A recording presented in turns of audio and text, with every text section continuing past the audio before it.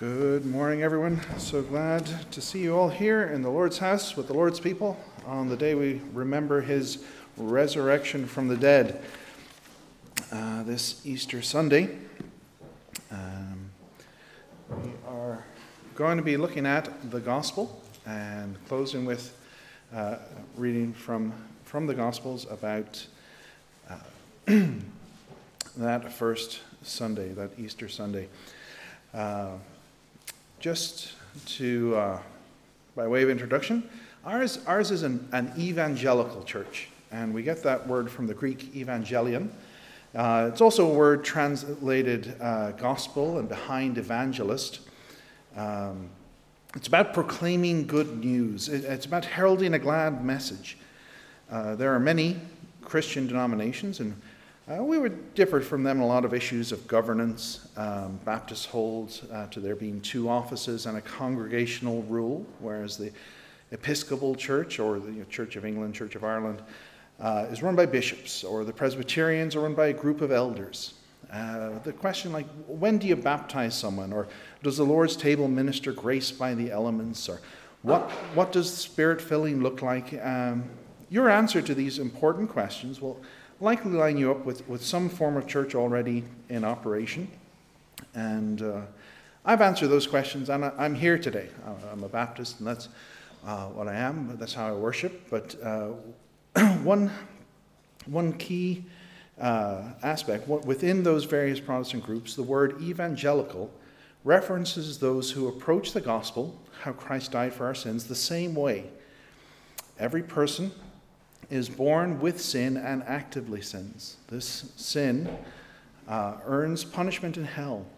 God created a path for forgiveness and reconciliation by sending his Son to become a man, live a righteous life, and die as our substitute. By depending on his finished work, we can be forgiven and reconciled to God. You must depend on Christ alone to save you from your sin's penalty and to give you a relationship with God. So I'm going to read this passage from 1 Corinthians chapter 15. It says, "Now, brothers, I want to remind you of the gospel I preached to you, which you received and on which you have taken your stand. By this gospel you are saved if you hold firmly to the word I have preached to you. Otherwise you have believed in vain. For what I received I passed on to you as of first importance, that Christ died for our sins according to the Scriptures, that he was buried, that he was raised on the third day according to the Scriptures, and that he appeared to Peter and then to the 12. And after that he appeared to more than 500 of the brothers at the same time, most of whom are still living, though some have fallen asleep. Then he appeared to James and then to all the apostles, and last of all he appeared to me also." Paul here declares the gospel, how that Christ died for our sins. And as we remember the resurrection and celebrate it, the importance of what happened that led up to it. The resurrection only means something when you understand the sacrifice that went into it. So Christ died for our sins. So just discussing first the point that Paul raises, our sins. What are our sins? There's an issue when we consider ourselves, we look at ourselves as we rate ourselves one against the other, and we look, say, am I better than my neighbor? Am I doing? And we read about horrible things in the news, and I'm better than that person. Maybe not vocalize it, but we sort of feel, how am I doing in relation to other people? I think I'm a fairly good person. Well, that's not the standard. The standard is, how righteous are we? It's not, are we better than someone else? And God clarifies that for us, and he says, there's none righteous, no, not one. There's no one in and of themselves generating goodness perfectly, consistently, without fail. No one meets that standard. We're also told that sin separates us from God.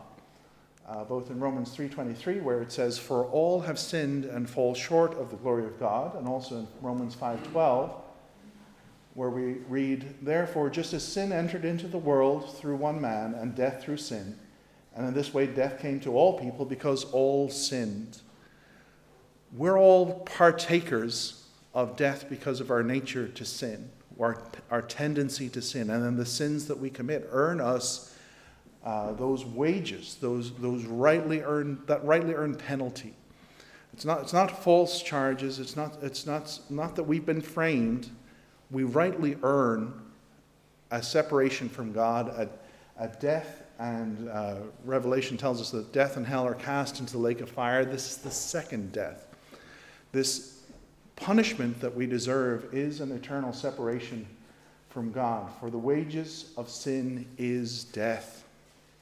Now this is stark, this is the harsh news, but that's where the good news comes into play, that it stands in contrast to our natural state, which has our diagnosis of the hard position we're in, where when we stand on our own, we have sinned, we have earned judgment.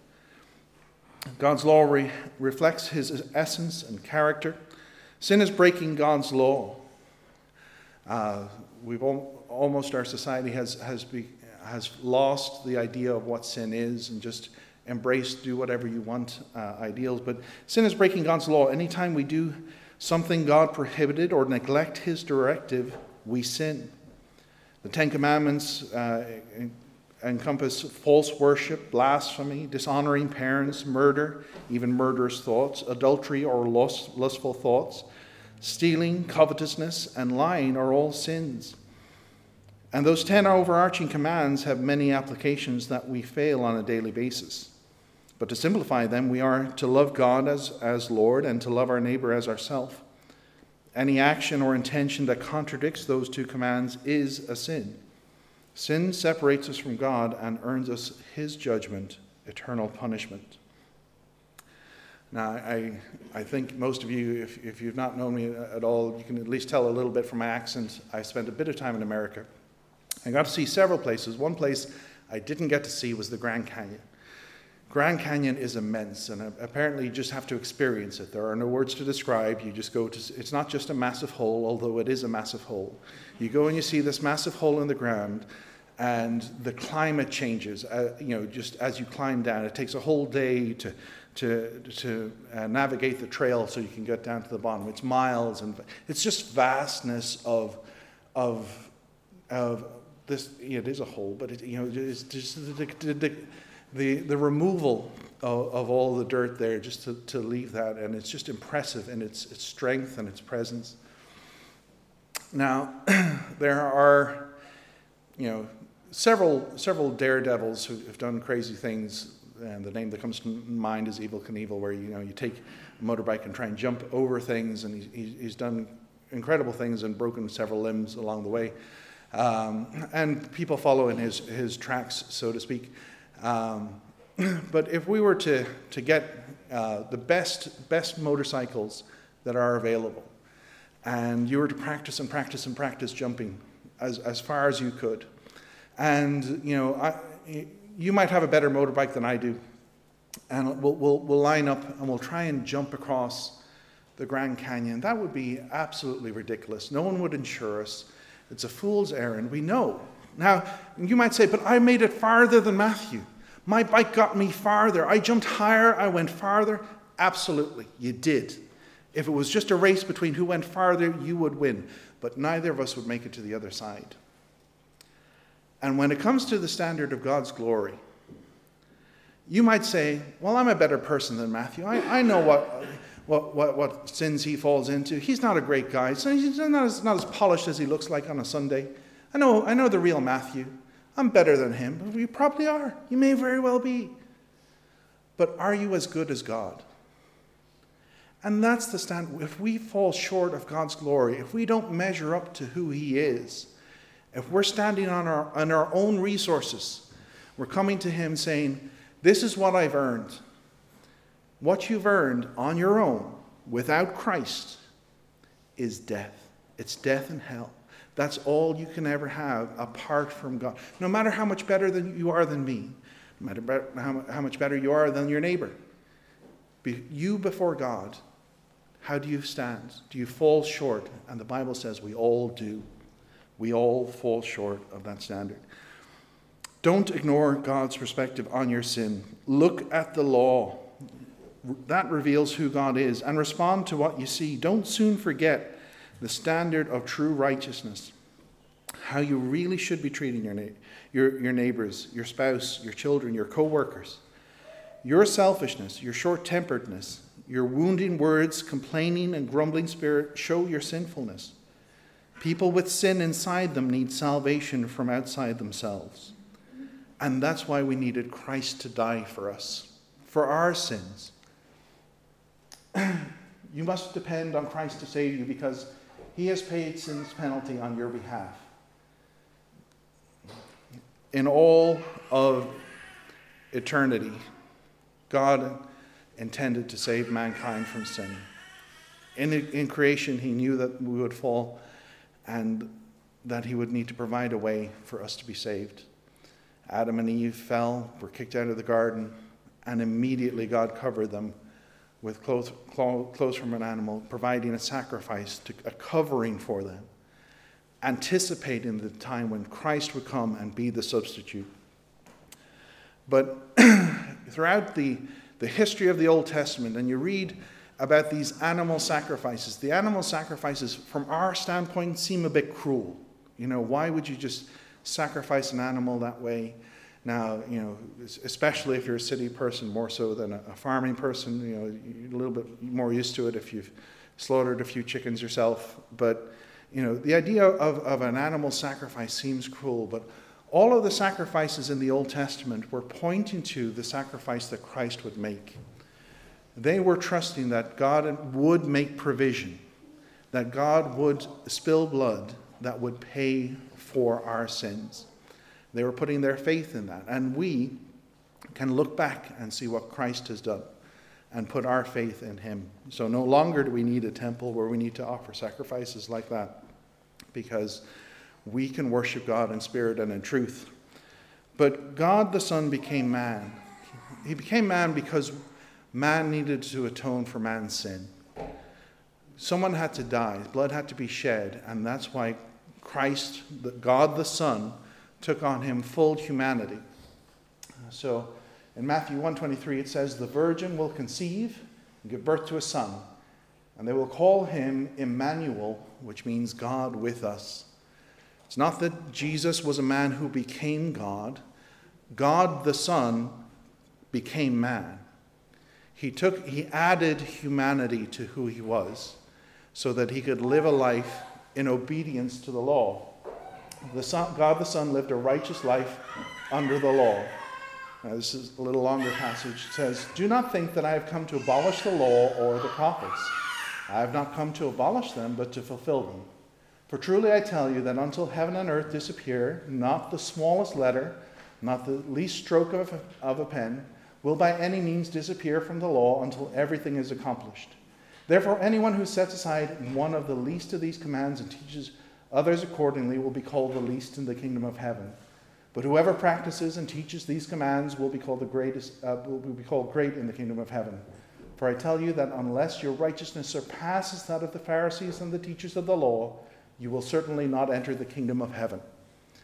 That was why Jesus came, to fulfill the law. Everything that we were responsible for before God, he kept. He did everything that he was supposed to do. If you recall when he went to John the Baptist to be baptized, John the Baptist said, I have need to be baptized of you. I shouldn't baptize you. And Jesus said, it's necessary to fulfill all righteousness. Jesus even submitted himself to baptism by a man, his cousin, not part of his creation. John the Baptist was a fallen man himself. Jesus submitted himself to that to fulfill everything about the law, everything that we need to do. He did. He has full righteousness. And he died for our sins. 1 Peter 2, verse 24 says, "He himself bore our sins in his body on the cross, so that we might die to sins and live for righteousness. By his wounds you have been healed." As you go through the account of the crucifixion, there's a time when the world is plunged in darkness. And Jesus says, "My Father, why have you forsaken me?" It's at this moment it's through this time that the eternal being who is Jesus is being separated from the eternal being who is the Father.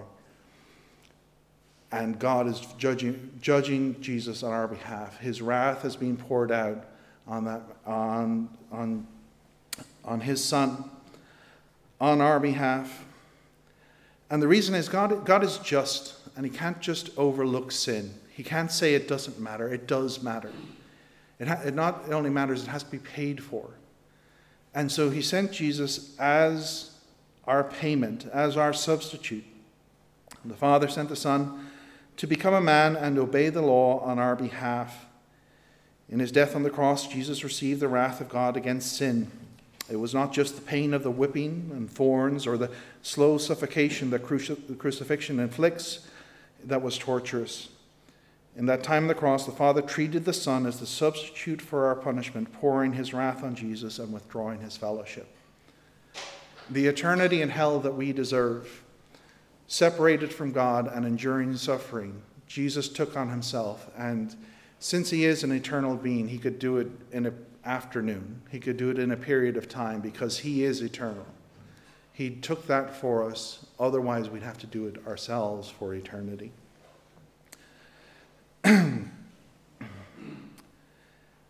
The idea of substitutes, as I said, goes back throughout animal sacrifice in the Old Testament, particularly when Abraham, who finally received the child of the promise, Isaac, takes him to the mountaintop and is told to sacrifice his son. Now, Abraham, we learn in the New Testament, was convinced that this was the child of the promise, and even if God would have to raise him from the dead, that's exactly what God would do. Abraham was convinced that even if he were to obey this command, Isaac would be the father of his grandchildren. Now, as you raise the knife, God said, "Stop." He sent an angel to say, "Stop. Now I know that you value me above your son. Look over there, there's a ram." And the ram stood in place of the son. It was substituted and took the place. And just a little window into the different dynamics between my wife and myself. As we sit down to watch a movie, the movies that make her cry are many movies. And she, some of them, the crying she enjoys, and some of them she just doesn't enjoy. So we try to only do if she's going to cry for an enjoyment movie, where someone finally falls in love after a while of not, or they're finally reunited. Those sort of movies are the ones that she will cry on. She doesn't like the ones where she cries because someone dies. That's not why she wants to cry for a movie.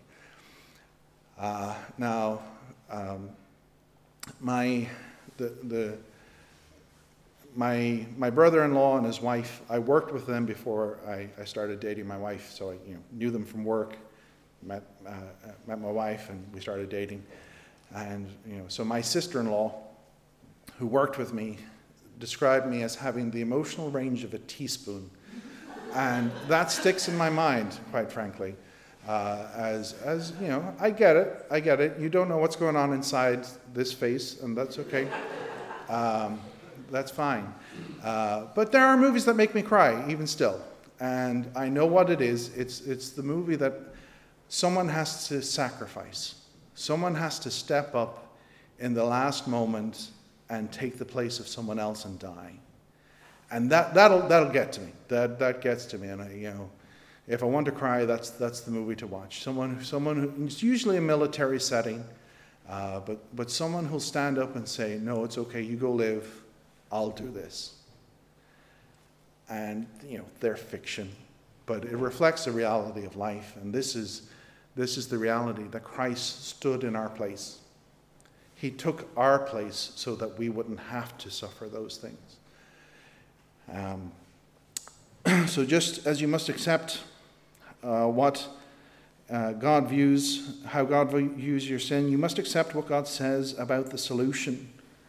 Jesus Christ offers himself as your substitute with the full payment of sin's penalty and the righteous fulfillment of God's expectations.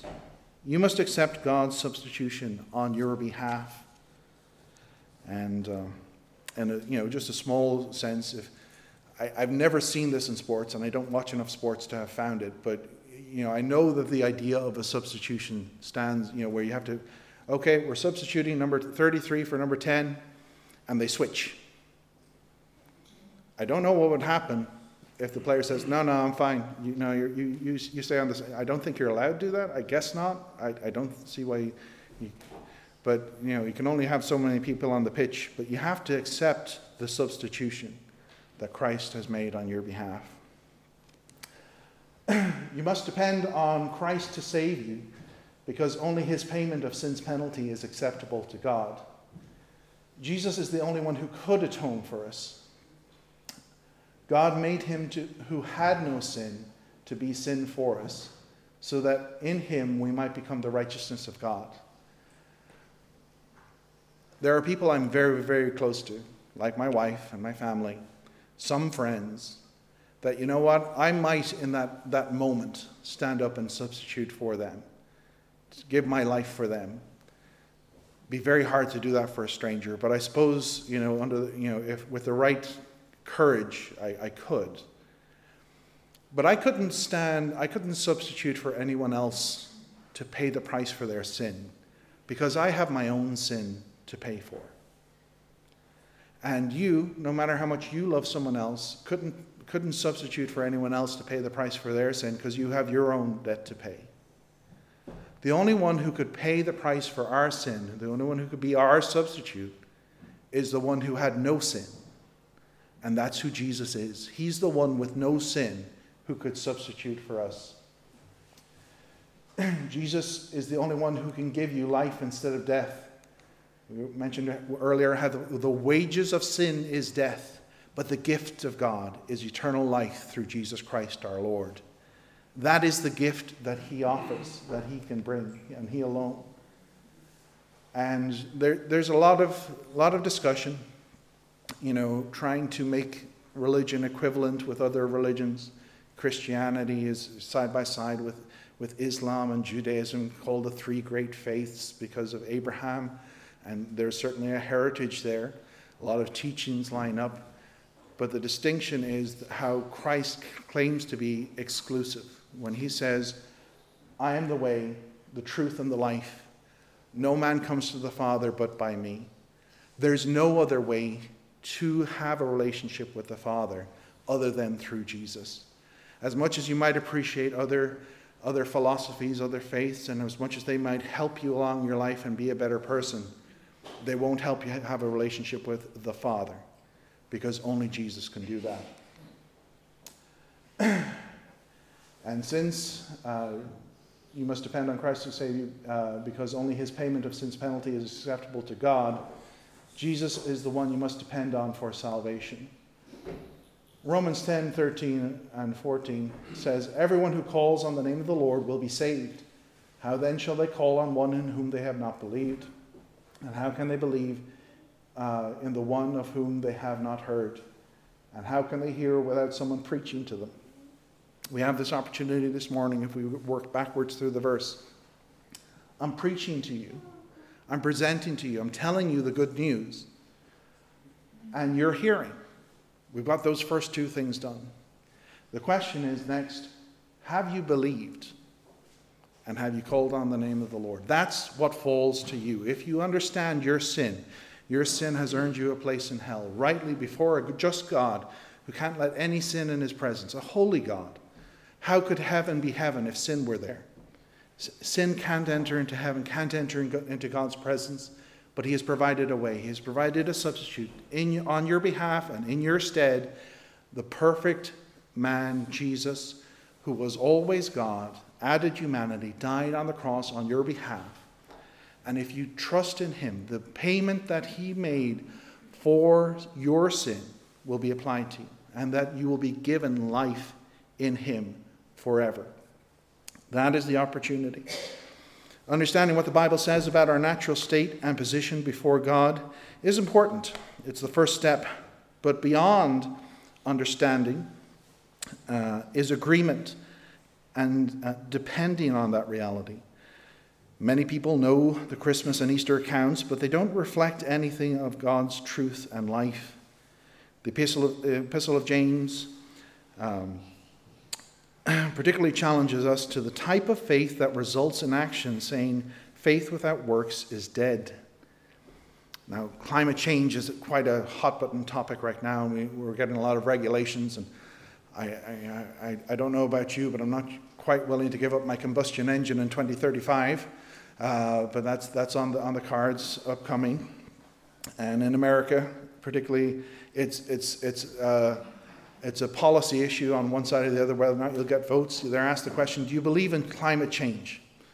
And if they answer yes, that'll appeal to a certain type of voter. And if they answer no, that'll appeal to a different type of voter. Do you believe in climate change?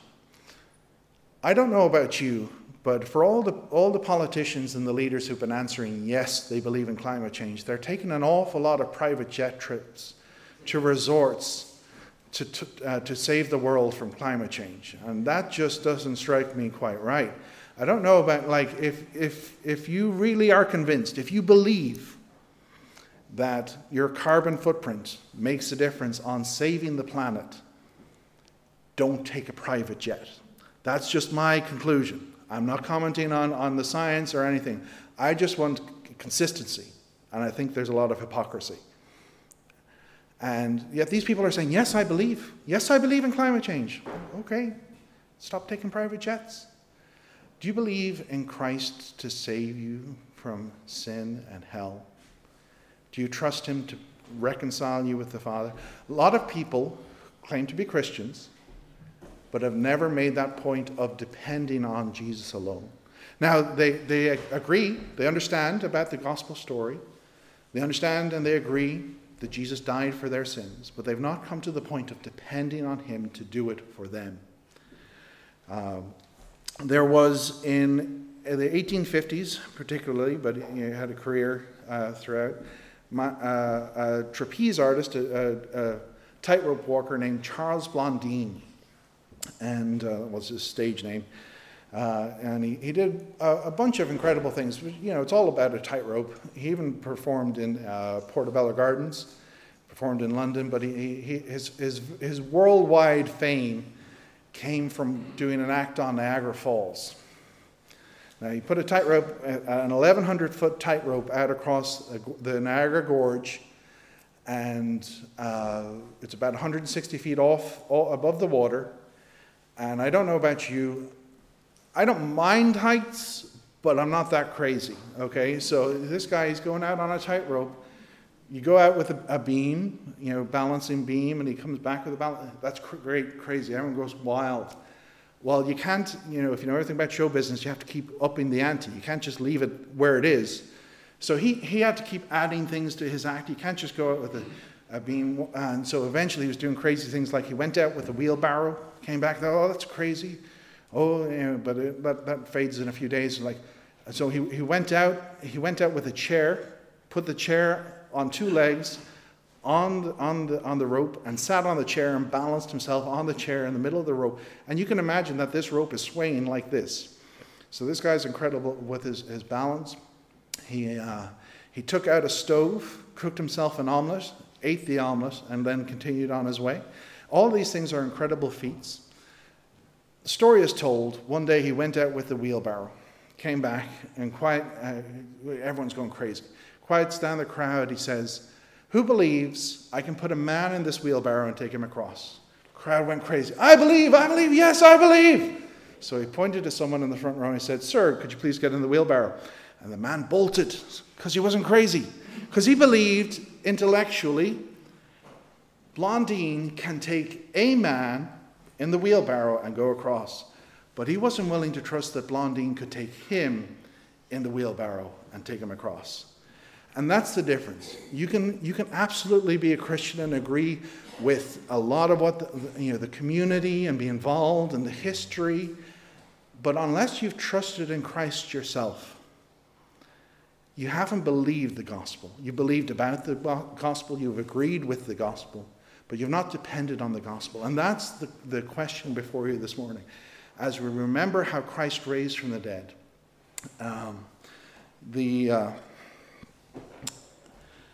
myself and my wife, this last 3 weeks, we've bought a new car because the car we had before just became unreliable. Now, it would stall, just random times stall. It's like something's in the engine, or there's something, is the fuel not getting in, is the air not getting in, is the sparks not going right, and it's going to cost a lot to figure it out. A lot going on there. So our car became unreliable. So we had a backup car, borrowed from my parents, a car they're not using, and we'd, because it's unreliable. We're not putting our faith in the car that we've owned and that we've been able to trust, because we didn't trust it anymore. We didn't trust it anymore, and that's fair enough. It's a car. It's not promised to live forever. Work for us forever. But because we had the second car, you can say, oh, they don't have confidence in their car. If they have a backup, they don't have any confidence in that car. And if I were to, now there are three empty chairs there in the first row. If I were to bring up two of those chairs, and I were to say, this chair, I'm confident this one chair can hold me up. And as I sat down on both chairs. You'd say, no, I'm not so sure if you believe that chair will hold you up. And you'd be right, because if I was splitting my confidence between the two chairs, if I was putting my weight on both chairs, I'd be demonstrating I don't have confidence that this one chair can hold me up alone. A lot of people who have been raised in Christianity and are familiar with what the Bible says, they're trying to do good things to earn God's favor in addition to believing about the gospel. You have to come to the point where you have put your confidence in Christ alone. The Christian life flows from that decision. You need to do good works afterwards, and your faith will support you in those good works afterwards. But the key decision, the point is, have you trusted in what Christ did alone? And that's your only hope. I can stand before you today and say, if Christ doesn't bring me to heaven because of what he did on the cross, I'm going to hell, because I have nothing to offer. I've put my trust in it. Now, I've done good things, and I've studied the Bible, and I've tried to help people, and I've tried to have good attitudes and supportive, and all those things because of who I've trusted and I want to follow. But if Christ doesn't save me, I have no hope. That but I have absolute confidence in who he is and what he has promised. And I hope for you today that as we read about the resurrection, that's the confidence you have as well, that you have trusted in Christ alone to save you and take you to heaven, because he promises that whosoever shall call upon the name of the Lord shall be saved. Put your faith in him alone. The resurrection is what we're celebrating today, and the celebration of that miracle is God's stamp of approval on the sacrifice that Christ made. And often we can lose, unless we invest ourselves in understanding what the gospel is, we can miss the value of the resurrection. The resurrection is not just that, like Lazarus, Jesus came back to spend time with his friends. That's not the point. It's a different kind of resurrection. Elisha were raising people from the dead. Jesus raised Lazarus. This resurrection was different because it followed the God's pouring his wrath on his son. The sacrifice, the substitution Christ made. He died, he was buried, and he rose again, signifying that it was acceptable. God said, that is my only way of salvation for you. Trust in Christ. If you have the Pew Bibles there, let's turn to Luke chapter 24. And as just going to read the rest of the section. We heard earlier in the reading about the resurrection. Starting in verse 13 in Luke 24, we read, "Now that same day, two of them were going to a village called Emmaus, about 7 miles from Jerusalem. They were talking with each other about everything that had happened. As they talked and discussed these things with each other, Jesus himself came up and walked along with them, but they were kept from recognizing him. He asked them, "What are you discussing together as you walk along?" They stood still, their faces downcast. One of them, named Cleopas, asked him, "Are you only a visitor to Jerusalem and do not know the things that have happened there in these days?" "What things?" he asked. "About Jesus of Nazareth," they replied. "He was a prophet, powerful in word and deed before God and all the people. The chief priests and our rulers handed him over to be sentenced to death, and they crucified him. But we had hoped that he was the one who was going to redeem Israel. And what is more, it is the third day since all this took place. In addition, some of our women amazed us. They went to the tomb early this morning, but didn't find his body. They came and told us what they had seen, that they had seen a vision of angels who said he was alive. Then some of our companions went to the tomb and found it just as the women had said, but him they did not see." He said to them, "How foolish you are, and how slow of heart to believe all the prophets have spoken. Did not the Christ have to suffer these things and enter into his glory?" And beginning with Moses and all the prophets, he explained to them what was said in all the scriptures concerning himself. As they approached the village to which they were going, Jesus acted as if he were going further. But they urged him strongly, "Stay with us, for it is nearly evening. The day is almost over." So he went in to stay with them. When he was at the table with them, he took bread, gave thanks, broke it, and began to give it to them. Then their eyes were opened, they recognized him, and he disappeared from their sight. They asked each other, "Were not our hearts burning within us while he talked with us on the road and opened the scriptures to us?" They got up and returned at once to Jerusalem, and they found the 11 and those with him assembled together and saying, "Is it true? The Lord has risen and appeared to Simon."